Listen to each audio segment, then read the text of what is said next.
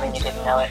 I made a rhyme and I didn't know it. And that's how we're starting this segment of the Dirty Ugly Wrestling Podcast. Yeah! That's right, because I said I should have hit the record button without even knowing it. This is our first time talking to this young lady, and I'm going to call you a young lady because I do not know how old you are, and I'm not going to ask because that's unpleasant to ask a woman.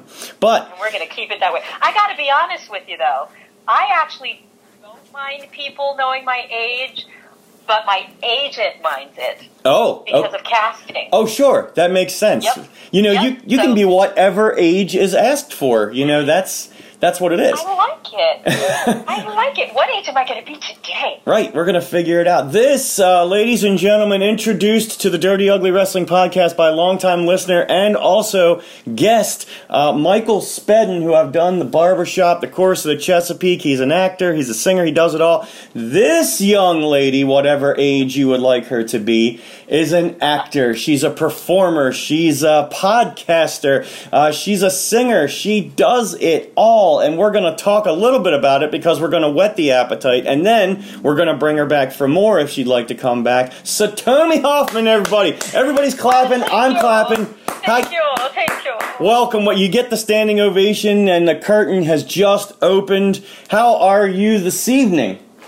Well, I'm wonderful, darling. I feel like I have to say we are amused after that introduction. Amused. I hope I put you over enough because usually I'm pretty good at the introduction thing.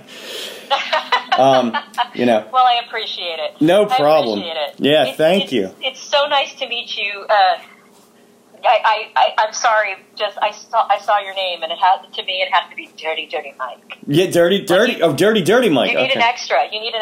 I need a second Dirty. Okay. Yes. Well, we're gonna. Because that's how we roll. That is how we roll. We are on the second segment of the podcast, so it's too dirty. So Dirty Mike. I don't think people are going to have a problem with that. I'm not as dirty as people may think. It just came along with the big ugly, who's my partner. God.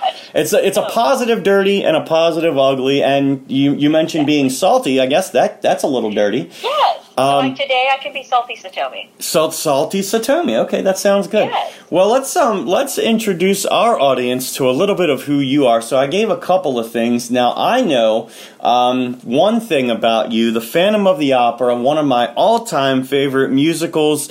You are a part of that. I want to hear all about that, and we're going to get into right now the way the world is.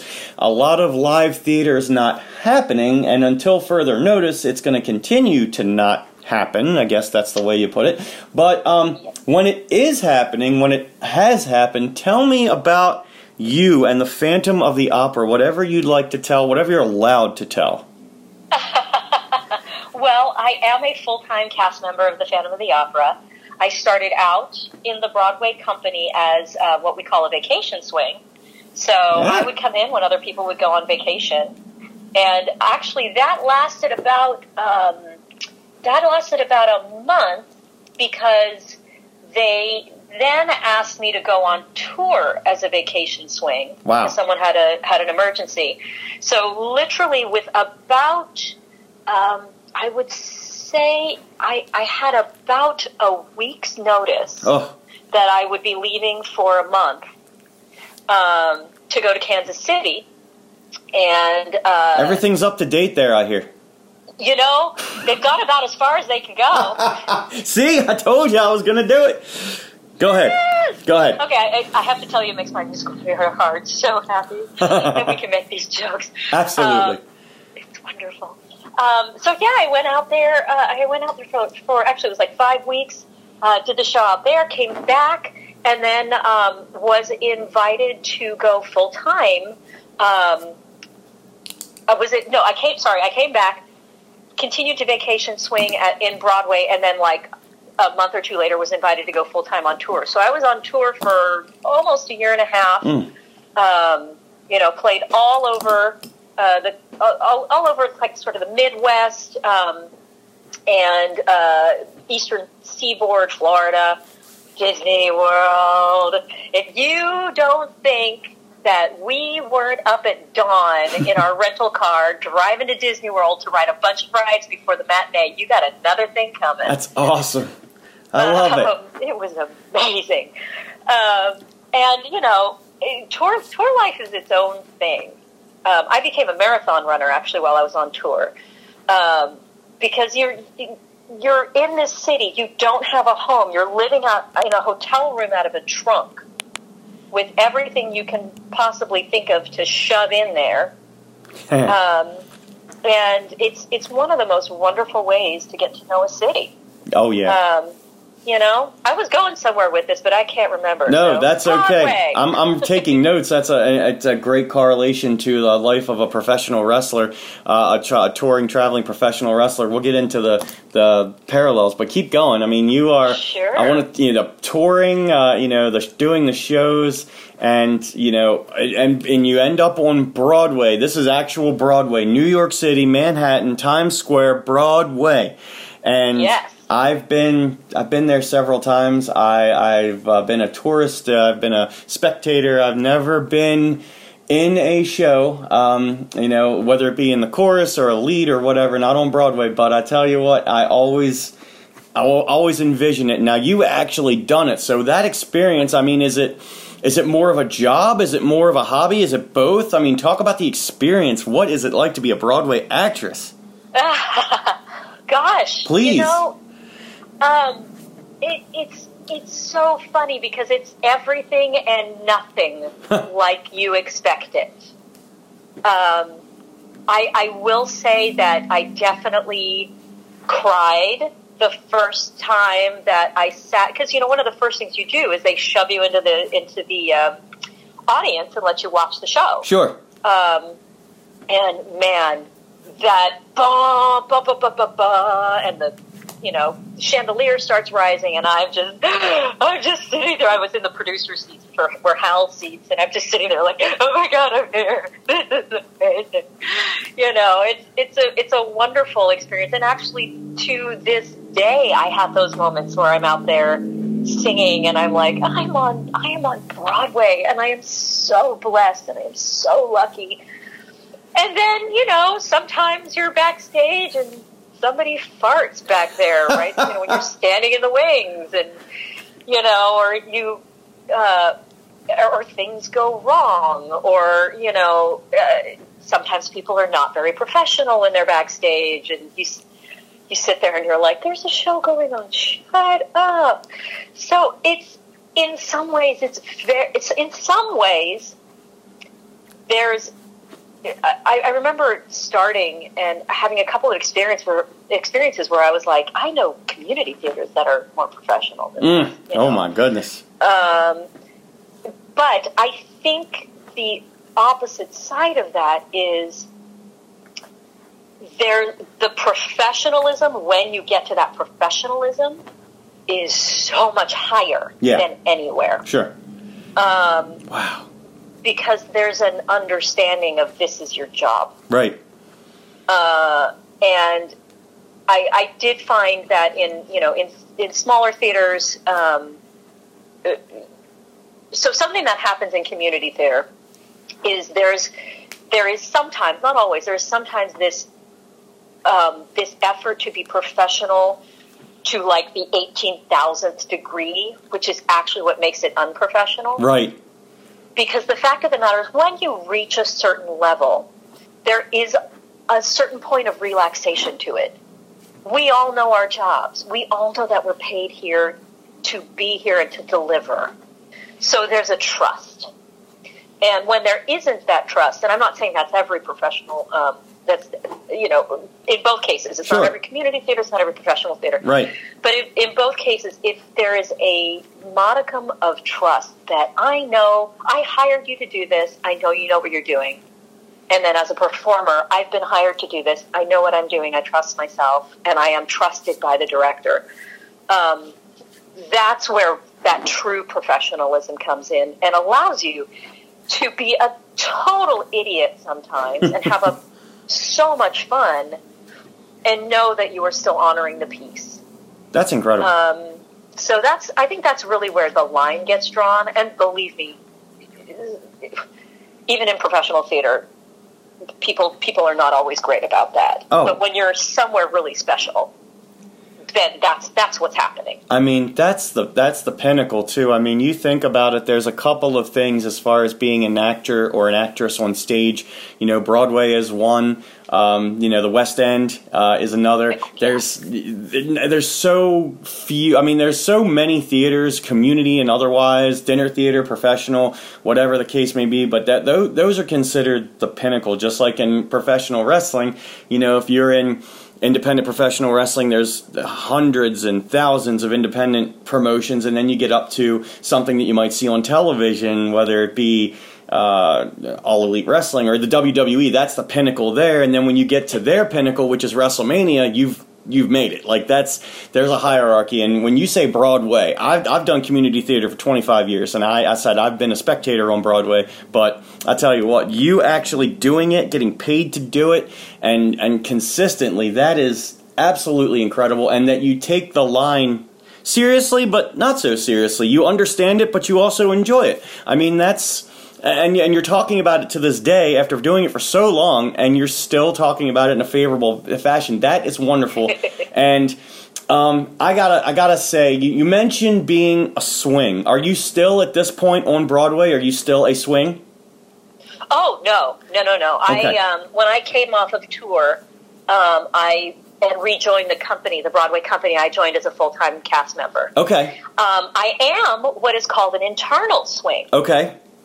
And what that means is, so I know now things have changed because in the Phantom of the Opera, and in a lot of shows on Broadway, every principal is understudied to the gills. I can imagine. So yeah, because this show does not shut down unless the governor shuts us down. Okay.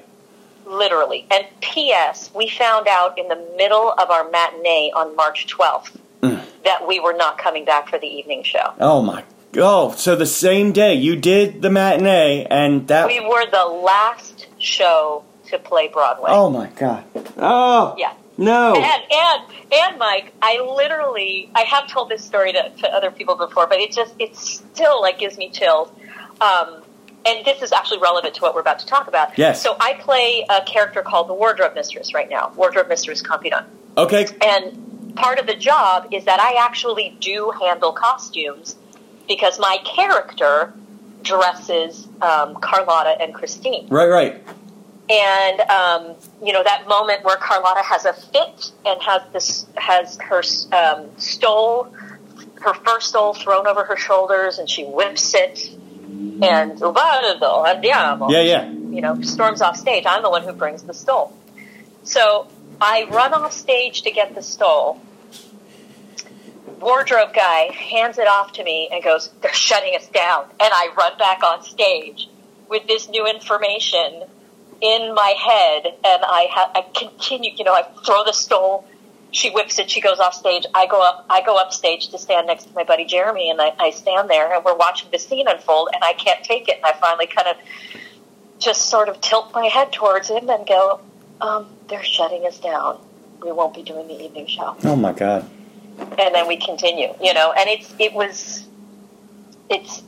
just crazy. So anyhow, to the point, I had not always played the Wardrobe Mistress Confidant.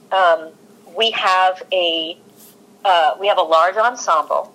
Yes. We have 6 women, 6 men. We have 2 full-time understudies, and then we have the ballet, the corps de ballet. Right.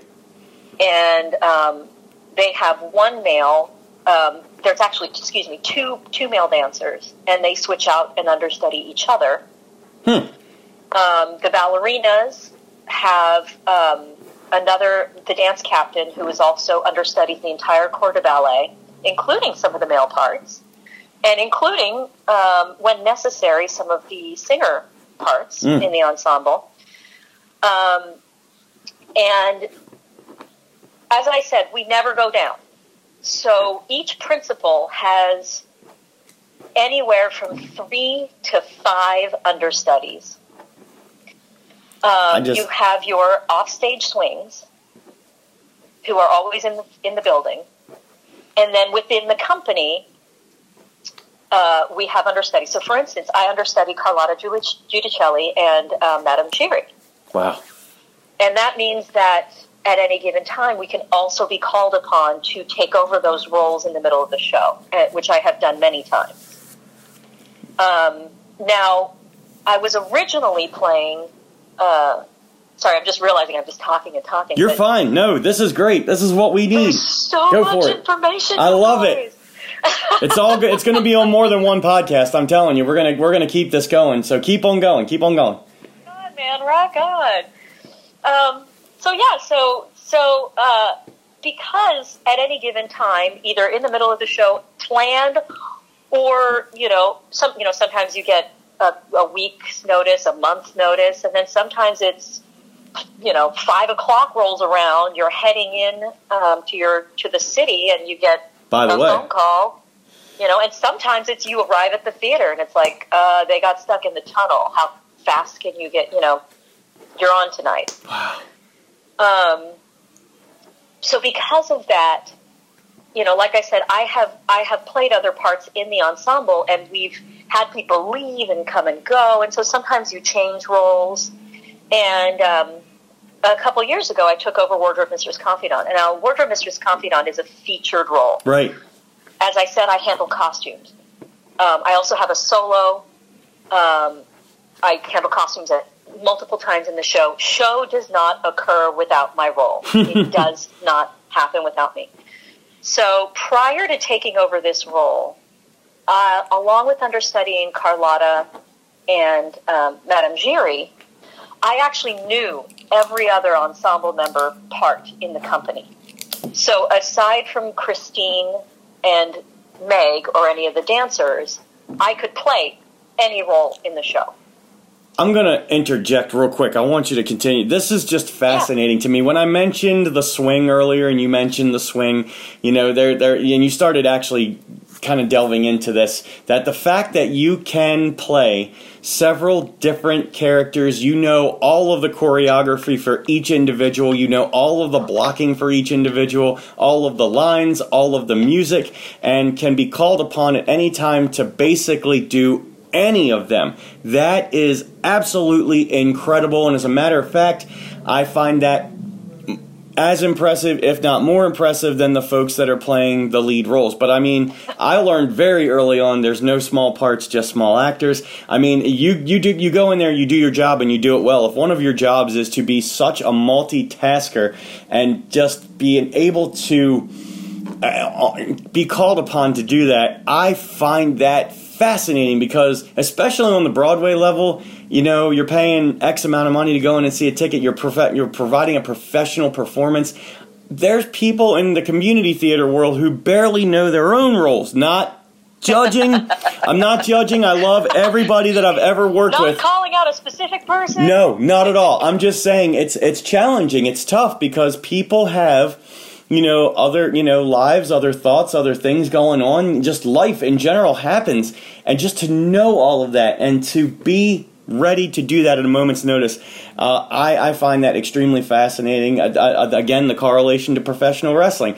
There are several different people that are in there to play certain roles, certain characters, and you could be called upon at any point in time to cut a backstage promo, or to be in a parking lot brawl, or to do a run in, go run out there and break this up or whatever, and just a moment's notice. You got somebody on a headset, you got somebody right there in the, would be the stage manager position. We call it the gorilla position. It's like, hey, you got 2 minutes, you got to go out there and do it. Or you have a time limit to finish something, and, you could be doing the same thing the next night. You could be doing something different the next night or the next hour. I mean, it's so possible and such a moment's notice. So I want to say thank you for learning all of those parts and doing them all, and probably so interchangeably that I could go see Phantom in the matinee show and I could see you doing one thing. I could go see the evening show and see you doing something completely different, and I'm sure you'd be doing fantastic at all of it. So that is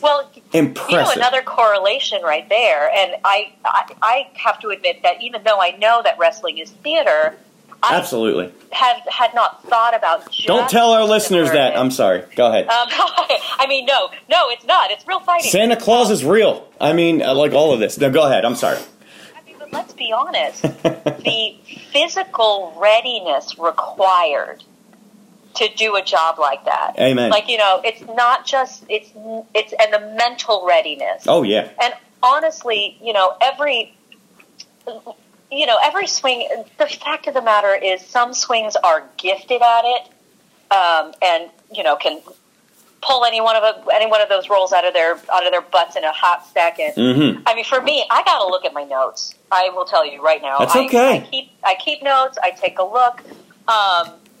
But I'd have multi-personality disorder at that point in time. I'd be in trouble. I don't know who I am.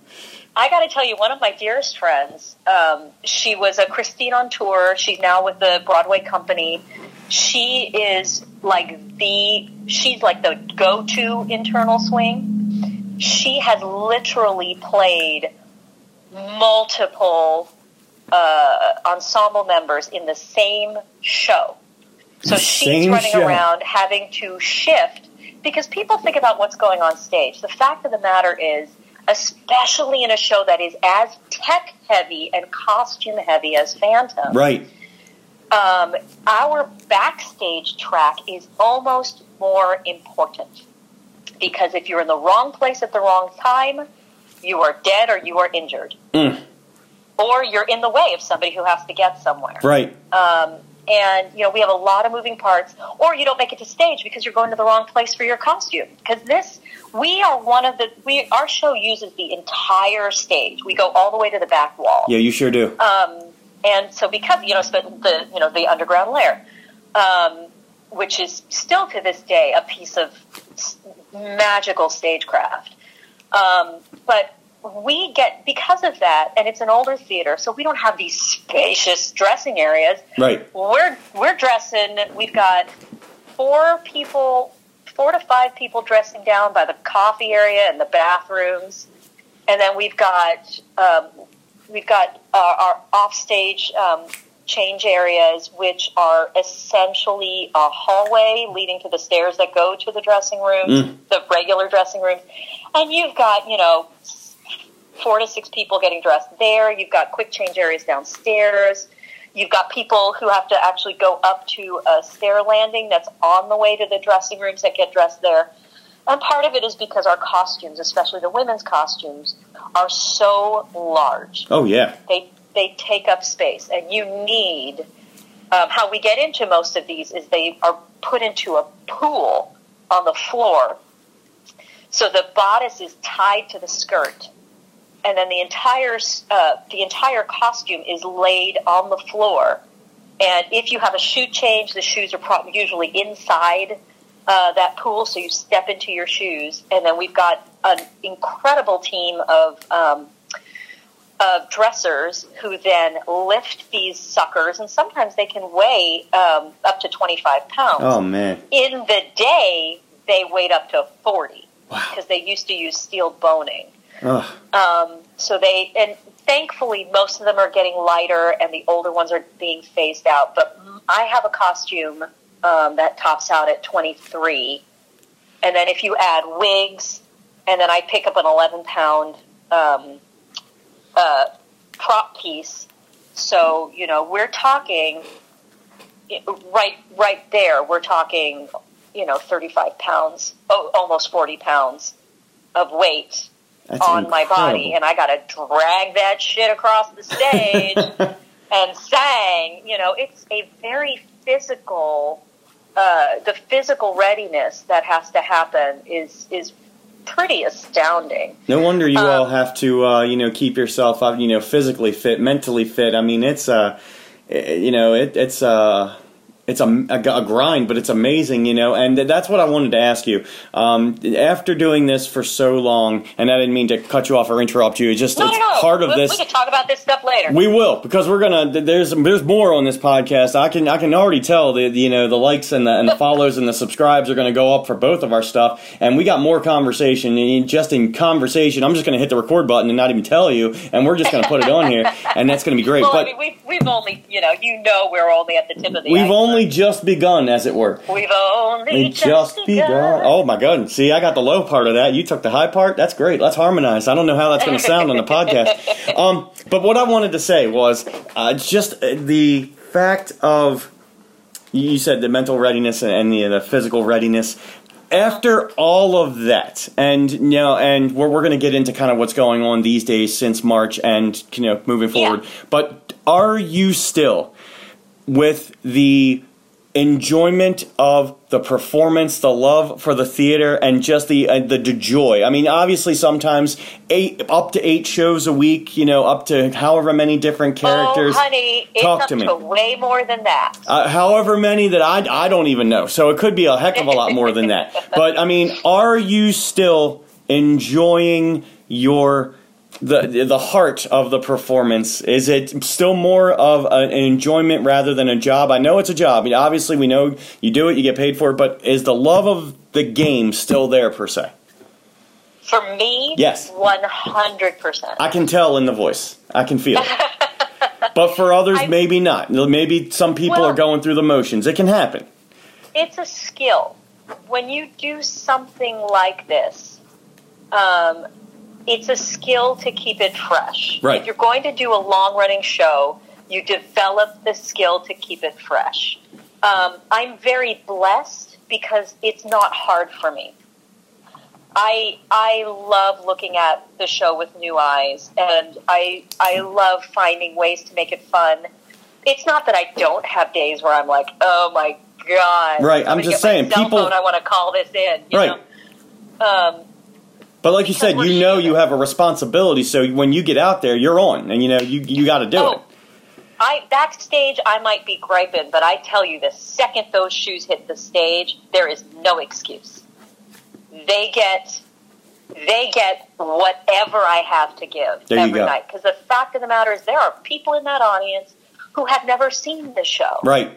And they're part of my technique of keeping it fresh. It's like, gosh, if this was my first time seeing it, what would I want to see? Or remembering what that was the first time I saw that show, or any show. And plus, it's a joy for me. I get to sing. There's a cost to it. It's a physically challenging show. Yeah. We were talking about that physical readiness. We have all shapes and sizes in our show, but I tell you, every single person who comes in drops about 8 to 10 pounds in the first, in the first month. I can imagine. Because it's deceptive. Phantom of the Opera on the surface looks like what we call a park and bark. So park and bark is you walk out on stage, you park it, and you sing, and you walk off stage. People don't realize how much of that show is spent running, how much of that show is spent climbing backstage up and down flights and flights and flights of stairs. My dressing room is 5 flights up. Nice. And then the weight of the costumes. So it's, and of course, the wear on the body. I don't know one person who's done that show who hasn't sustained some kind of injury.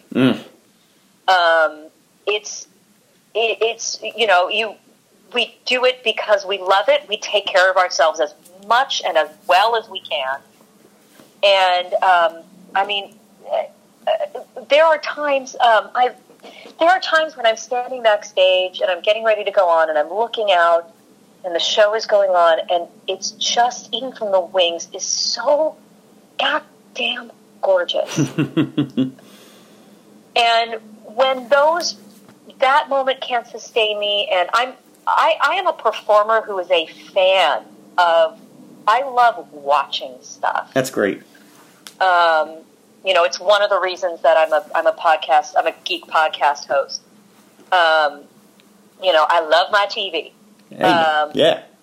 And I love my movies, and so we're going to get along really well.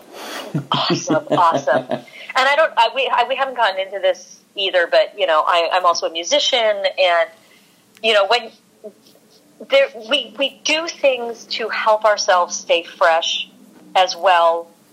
by doing other projects. I mean, another thing that people don't realize is they think all Broadway performers, it's like, that's your job and you go home and you sleep. And it's like, no. So along with I have to keep myself able to do this job, which means that I'm taking care of my voice, I'm taking care of my body.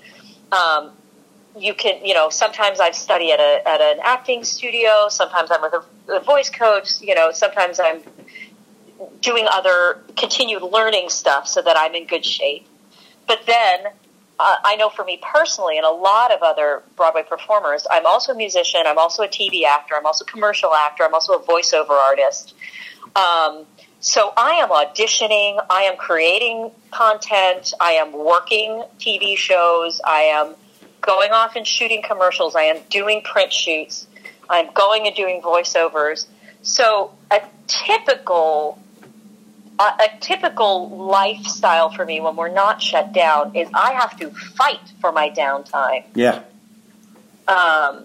Tooth and nail. Otherwise, you just break down and then you get sick. So it is a full.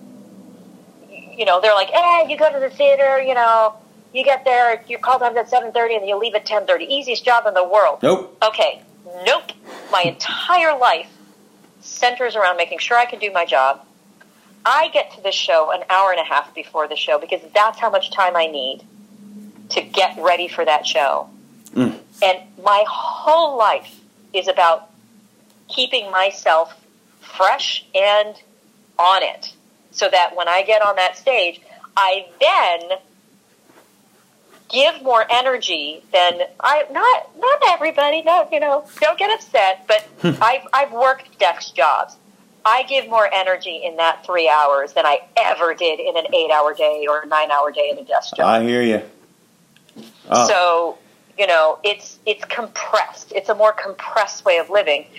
And then you go and do an audition, or then you go, or you're up at 4 o'clock in the morning so you can get to Brooklyn at 5:30 or 6 o'clock so you can shoot an episode of something. It's a very intense life that I am still learning to navigate and try not to do that all the time. Well, that is much respect, and we've got so many tangents to go in on that. Absolutely. I want to touch on one thing before we wrap up this portion of the podcast. Right now, Yes.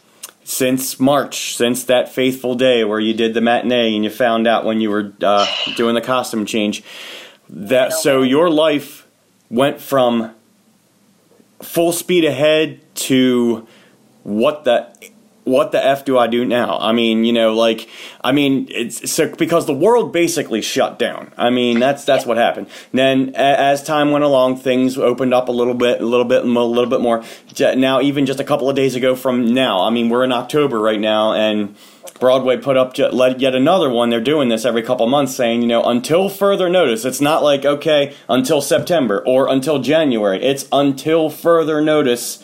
We're going to be dark. Now, and you mentioned your life wrapped around, being there to do your job, and then, of course, you have 100 other things going on. So how has your life changed, and what is the future of Broadway? We'll take it into, it's a little bit of each question, and then we're going to dig into more things on the next podcast. But how has your life changed? What is the future of Broadway? I'm going to do my best.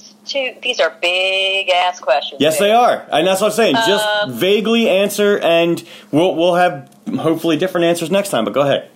Yes. I'm going to do my quick PSA and say people do not, the country at large does not understand just how much of an impact the entertainment industry has on the economy. Oh, my God. For example, and there's a lot of attention to coal miners. Okay. And there are about 50,000 coal miners in the country. There are at least 100,000 professional entertainers in the country, and I'm lowballing it. I'm lowballing it hard, but people who make their living doing this.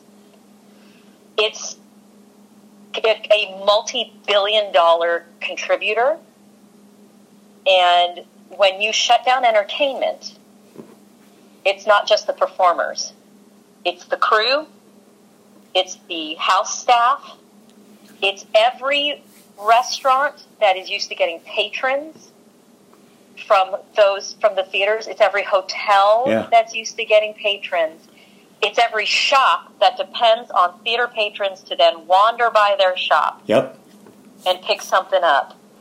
It's a massive, massive exponential effect that this shutdown has had and will affect the economy deeply.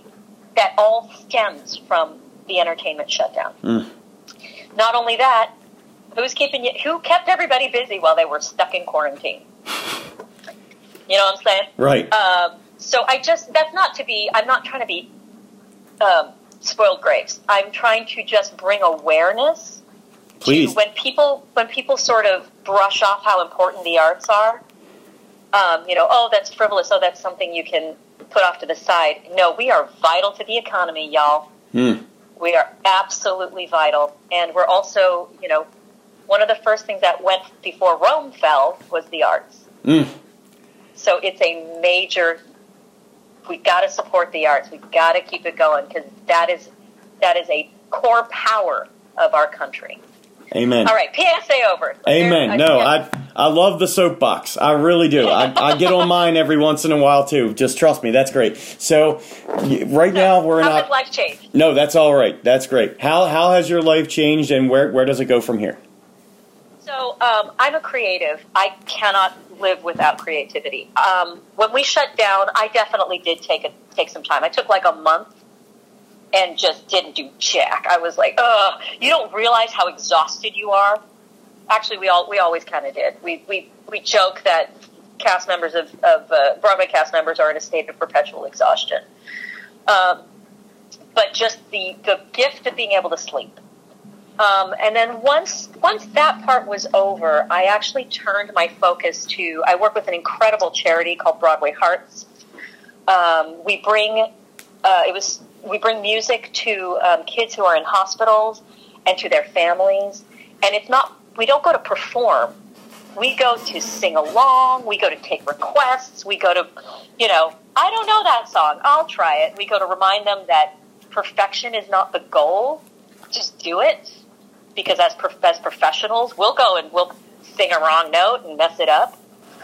And have a ball at it. And then we have a scholarship program that was just about to launch that gives a year of lessons and supplies in any art form that the scholarship child wants to help them transition back into daily life once they leave the hospital. Because people don't know that's a very difficult transition for a lot of kids. So I threw my weight into that, and I started producing videos for them in collaboration with some of my other partners at the organization. I do my own videos, so if you check out my YouTube channel, I do a lot of videos where I am, band, arranger, and singer all in one. I just finished a PSA with a lot of fellow Broadway performers, encouraging everybody to get out the vote. It's nonpartisan. You can watch it without fear. So, finding creative outlets so that my instrument stays sharp, because when we get back, I need to be ready. Right. There is some production happening. I actually have shot several commercials and industrials, which was really interesting to be on set, especially because I was part of some of the really early productions that were still sort of figuring it out. Mm-hmm. And I got to watch that process of, all right, we sent you your COVID test, and okay, your results are back, and everybody come in, and we've got face shields, and we've got I don't know what we're doing, but we're just going to try to stay apart from each other. To the last one was, all right, you're in Zone A, you're in Zone B, you're in Zone C. Zone A's, you can come into the house. Zone D's, you stay out here. So it's been interesting to watch the industry figure it out in real time. But there are definitely fewer people on set. There are definitely fewer actors being hired because we're not doing crowd scenes. We're not doing big scenes. Right. And I'm still in the pool that's getting called for auditions. I mean, I thank my lucky stars because there's just not a lot. It's not the kind of casting traffic that we're used to. Right. So as far as how the next year is shaping up, I have several friends who have taken jobs outside of the industry. I have several friends who are considering leaving the industry, which makes me really sad, but at the same time, I support them in whatever they want to do.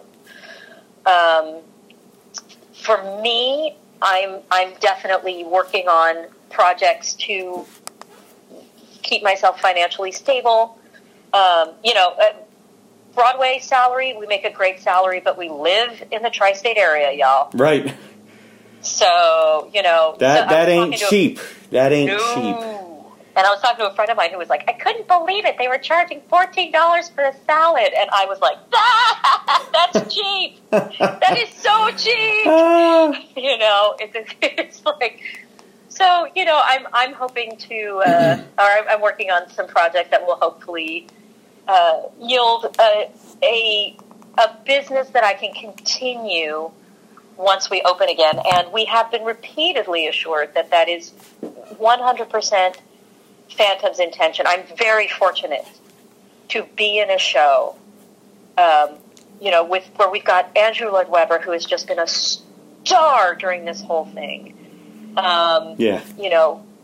Used himself as a vaccine guinea pig. Wow. He's the first up there to go, what do I need to do? I know some people have faulted them for not continuing to pay their performers, but the fact of the matter is nobody knew how long this was going to go. Right. And I would rather that they had the funds to re-employ me.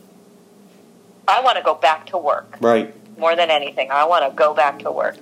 And they have assured us that as soon as we are able, and they have some soft projections, but so much of it depends on, of course, the science, so vaccine and or cure, and how people can help, whether or not, whatever your opinion is on the pandemic, if you think it's been overblown, if you think it's a hoax, if you think it's whatever, you will help the theater community by wearing a mask, and a real mask, not a mesh mask. Right.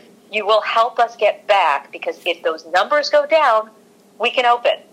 Even if you think it's a cold. Now, personally, I know people who've died.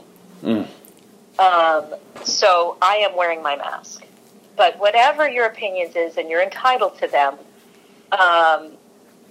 if you want to do anything to help the entertainment industry, just wear the mask. It doesn't take anything away from you. It doesn't hurt anybody. It just might help somebody.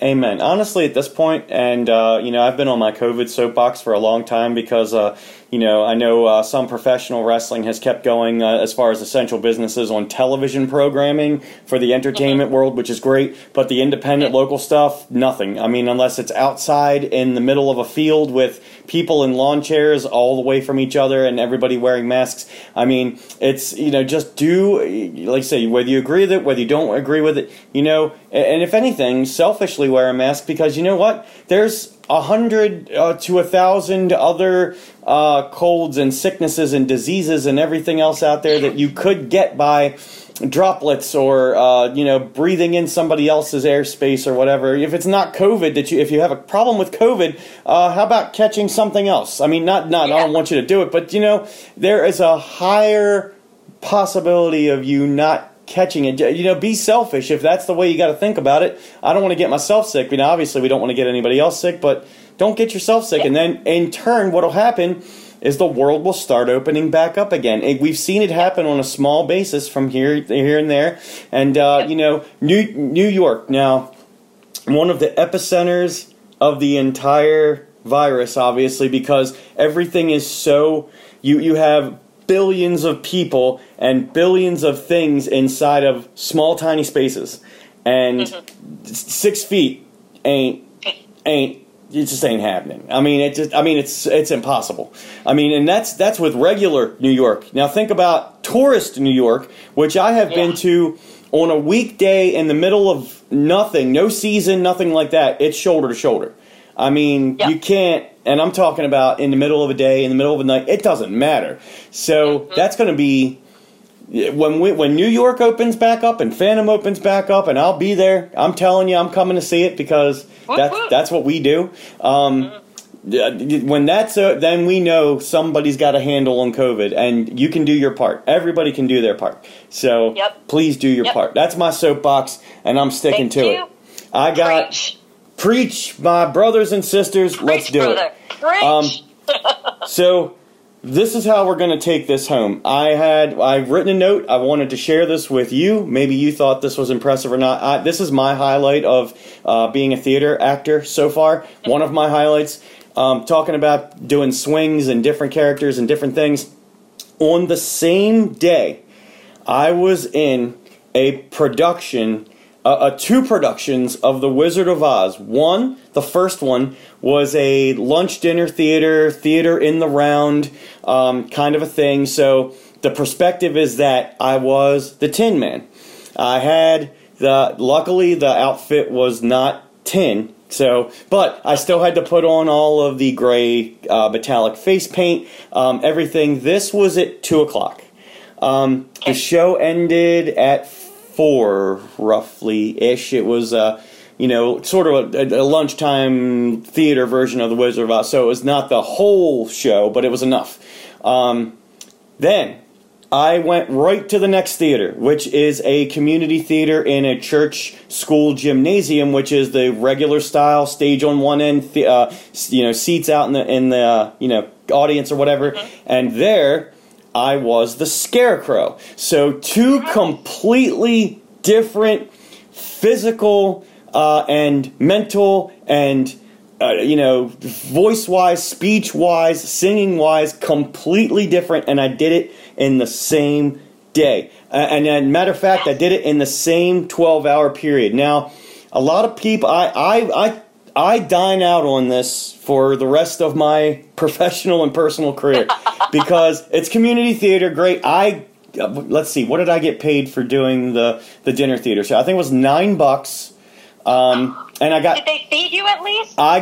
Because I was one of the principal characters, I got paid $9 for the show, and then I got tips from because I also had to handle food and deliver food and be a waiter as well. So I was doing that, and then like I said, from Tin Man to Scarecrow in under that much time, and no shower in the middle, had no time. I just had to take the makeup wipes and wipe off the face and. Maybe change my undergarments because they were soaked, and also with the Scarecrow character, you have to play the straight character in the black and white scene, and then you have to, because I couldn't put on the Scarecrow stuff right away. I had to play the straight character, Luke, or I can't remember his name now, in the first scene, the black and white scene, and then I had Munchkin Land basically to get into the Scarecrow character because he's the first one that Dorothy meets on her way to Oz. So you actually played 4 roles that day. Well, I did because I played the black and white character, then the Tin Man.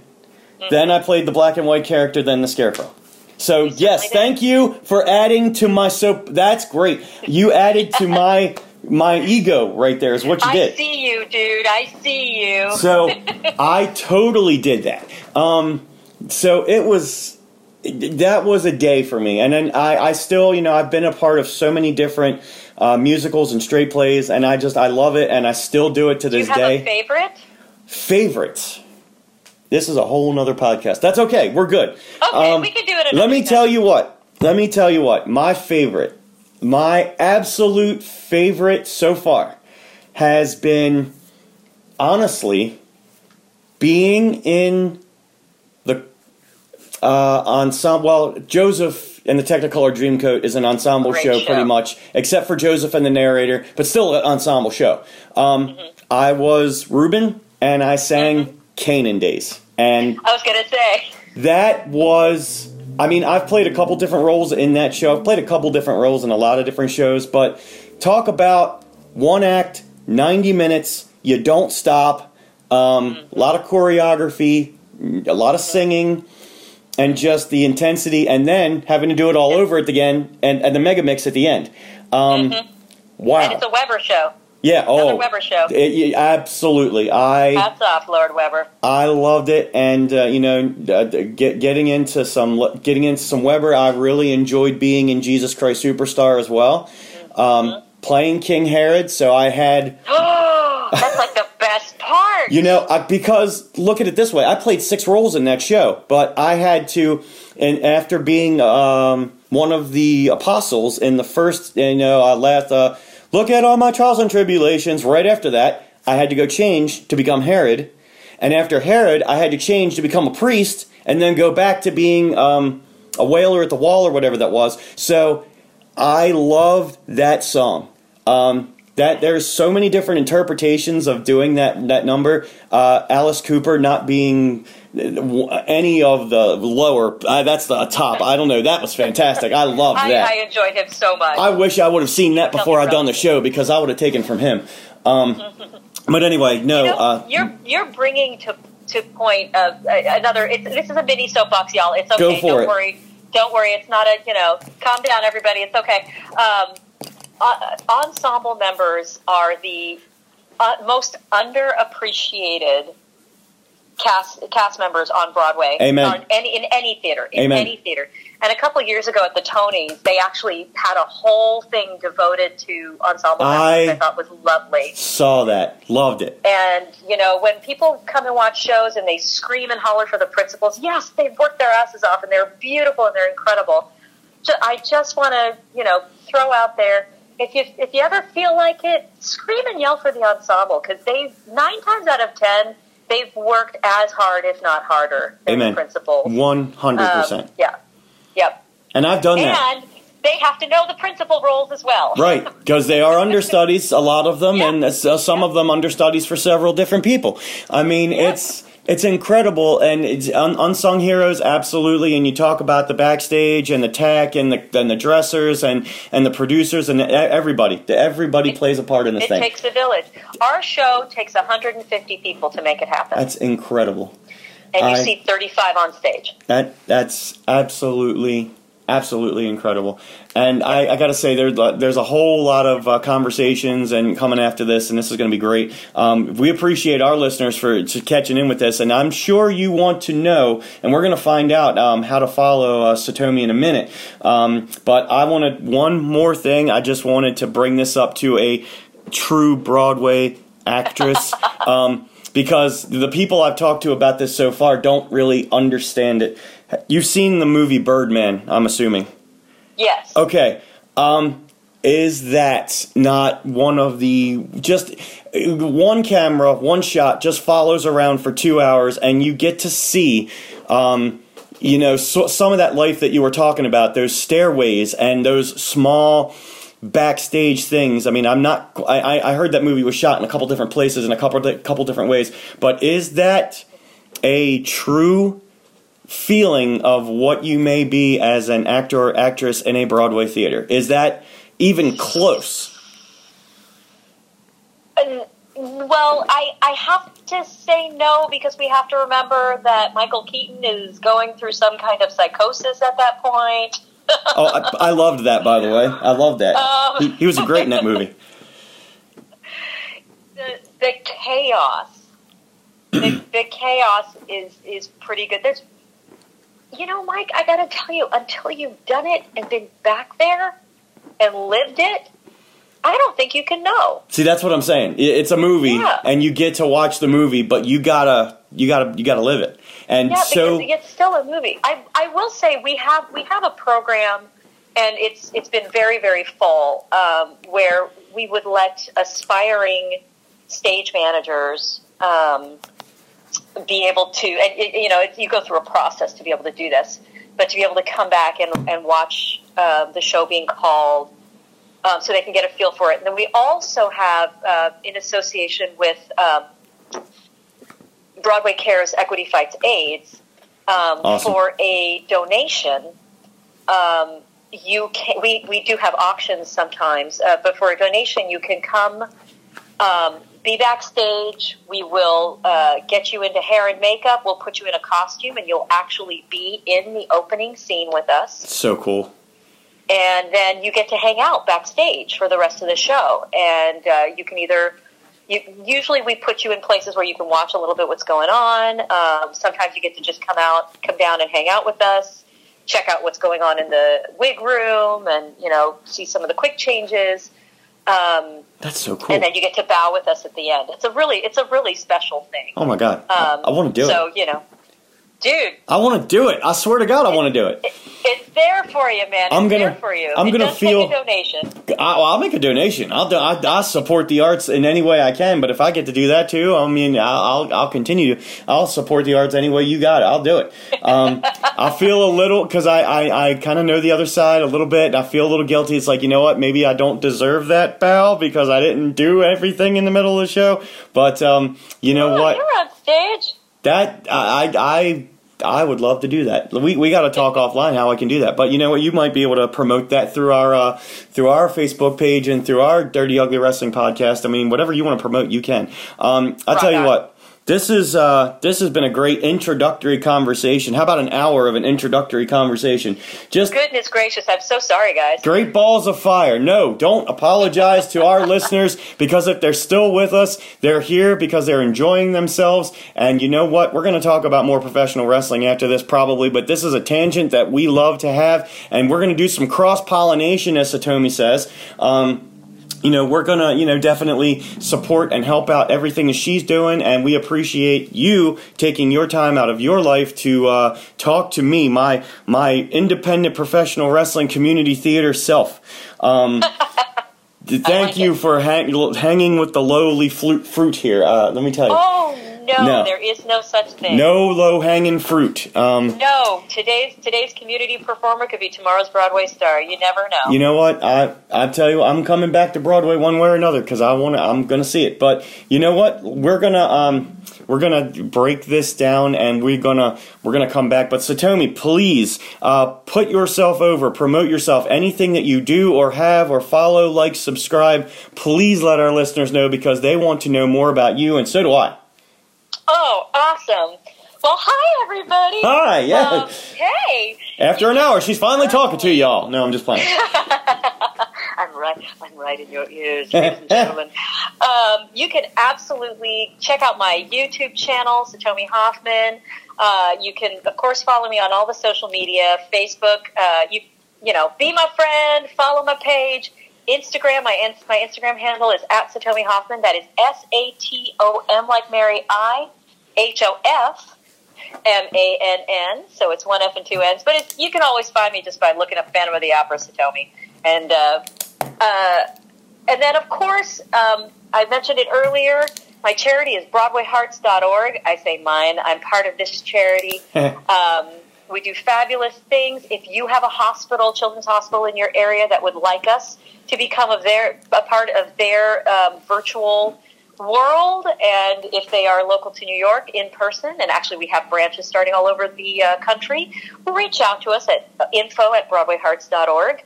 And then, of course, another one near and dear to my heart, Broadway Cares Equity Fights AIDS. You can check us out. And also Broadway Green Alliance, where we work to make all theater greener. Wow. It has been an absolute pleasure to speak to you this evening, and to allowing us to record part of this conversation and share it with our listeners. And, I love going back and listening to all of our podcasts as well, on the Dirty Ugly Wrestling podcast, the archive, SoundCloud, Stitcher, iTunes, TuneIn Radio. See, I just start promoting when I'm not even realizing it. Oh my gosh, I completely forgot. You forgot something, didn't you? I did. One of the most important things. Your podcast. Yes! iHeartGeek, y'all. iHeartGeek. Whatever you obsess about, we obsess about. So come check us out there as well. And we're going to have Dirty Mike on with us shortly as well. Probably talking wrestling and maybe a little bit musical theater. We're going to see. I'll let you, well, you know what? You kind of dictated this conversation, so maybe I'll dictate the conversation on your podcast. I don't know. Heck yeah, honey. Come on. We're going to have a good time. Whatever it is. No, please, I Heart Geek podcast. Listen to it. I've listened to it. It's fun. And anything you can think of. I mean, I love toys. I love movies. I love television. I love DVDs. Oh, we gonna get along. I love, I don't mind streaming, but I love my DVDs. I love my VHS. I love the artwork on all of that stuff. I collect championship titles. I have collages and posters. I'm looking, a matter of fact, you know what? I'm looking at Jekyll and Hyde and the Producers right now. It's right here in my place. Two of the many Broadway shows that I have seen. I will ask at the hour mark. Wow, this is incredible. See, time is fun when you're having fly. Wait a minute, strike that, reverse it. That's what they say. I have one wrestling question for you for our wrestling podcast. Just one. Oh, okay. It's an easy question. Okay. Any professional wrestler that you know, or that you've heard of, or that you've seen over the years, just blurt out the first name, if any, that you know. I gotta be honest, Andre. Andre the Giant. Love it, and the small thing about Andre, a lot of our listeners, probably all of them, know who that is, and he passed away, unfortunately, a while back, way too early, but he was a large man, 600 pounds. He lived life to the fullest. There was a documentary on HBO a couple of years ago, Andre the Giant. Please check that out if you haven't, and that's for you too, Satomi. Please watch that. I will. But let me tell you about Andre. And this is pretty funny because I was actually in Cooperstown, New York, as a matter of fact, over the weekend, and there was a little shop, Toys of Fame, and they sold old vintage toys, and on the bottom rack in a plastic bag was the old rubber LJN 1984 figure of Andre the Giant in blue tights and an afro, and my listeners definitely know what that is. I think I've seen that thing. I think I know what you're talking about. I'm sure you have, because this is a classic toy, and it's these are the LJN rubber figures. These things are still intact in 2020. It's incredible, and I just found that. And the one thing I'll tell you about Andre, not only did he love the business of professional wrestling, he loved life, and the one thing. And God rest her soul, my Aunt Annette, she and my Uncle Lenny, they went to the, what was the Baltimore Civic Center at one point in time down here, which is now called the Royal Farms Arena. Even though they don't sell Royal Farms chicken, that's another soapbox that I have. But anyway, this is the story. He walked down the aisle. They were sitting on, right near the guardrails, near the entrance, and apparently, this is what I remember of the story from my Aunt Annette, she got to shake his finger. I'm talking about his pointer finger, and my gosh. he had his arms spread out like he was touching the fans. As far as I can't do that now, probably, but just both sides of the aisle. He was so wide that he could reach both sides of the aisle, and my aunt actually grabbed his finger and could not get her entire hand around his pointer finger, which is incredible. Oh my gosh. If any fans of The Princess Bride out there, there's a lot of lore around him and shooting that film, including him passing out in the lobby of the hotel. Yep. And he was too heavy to move. They tried to physically move him and finally gave up and just let him sleep. That's incredible. That's part of the HBO documentary, too. I don't know if that story's in there, but I've heard that story. Many legendary stories about Andre. And The Princess Bride, another one of those classic movies. Oh, yeah. I'm Inigo Montoya. Okay, we're gonna do... I know. I'm going to do the whole movie right now. I have questions for you now. Can I interview you now? Because this is just... I hope you're taking notes, because you're going to be interviewing me. We're going to set up a time that's good for you, that's good for me, and we're going to do it, because this has been incredible. And Andre the Giant, that is a great answer. I expect most people to say Hulk Hogan because he's one of the more famously known. Even The Rock nowadays, Dwayne Johnson, that's more of the traditional current answer. But Andre the Giant, digging way back into my day and age, our day and age, because you don't know how old we are. Nobody does. Nobody does. We are as old as we feel. And right now I feel like I'm at least, let's see, I'm legal. My car insurance, 25. Let's say 25. Sure. Let's say I actually want to be a little bit older because let's face it, we all stupid at 25. Well, okay, 28. Okay, I'll take it. Not exactly 30. That's okay. So Satomi Hoffman, Hofmann, and Satomi Satomi. Follow her, like her, subscribe to her, everything that she's got. And we're gonna stay on with you for just a minute after I stop this recording. But thank you to the Dirty Ugly Wrestling listeners for bearing with us for this hour. We will let them know. We will let them know. And any final words? Well, I should not say final because you're coming back. I'm inviting you back. Do you have any words for right now for the Dirty Ugly Wrestling listeners as we depart from this part of the conversation? Well, put me on the spot there. I just thought I just did that. Yep. You know what? I'm like, why do I? Well, you know what? I do that. All I'm going to say, you guys rock. Thanks for hanging in there. Thanks for hanging out. Let us know if you got any questions. Please. We just like to have a good time. That's what it's all about. We're not right, we're not wrong, we're just fans. And that doesn't go for just professional wrestling. That goes for Broadway theater. That goes for everything, especially podcast. All right, I'm going to hit the pause button, and I'm going to stay here with you, Satomi. But we'll be right back on the Dirty Ugly Wrestling podcast once I go into this. I don't know if we're going to have a commercial or just music. I don't know. Just we're coming back. Okay. Here we go.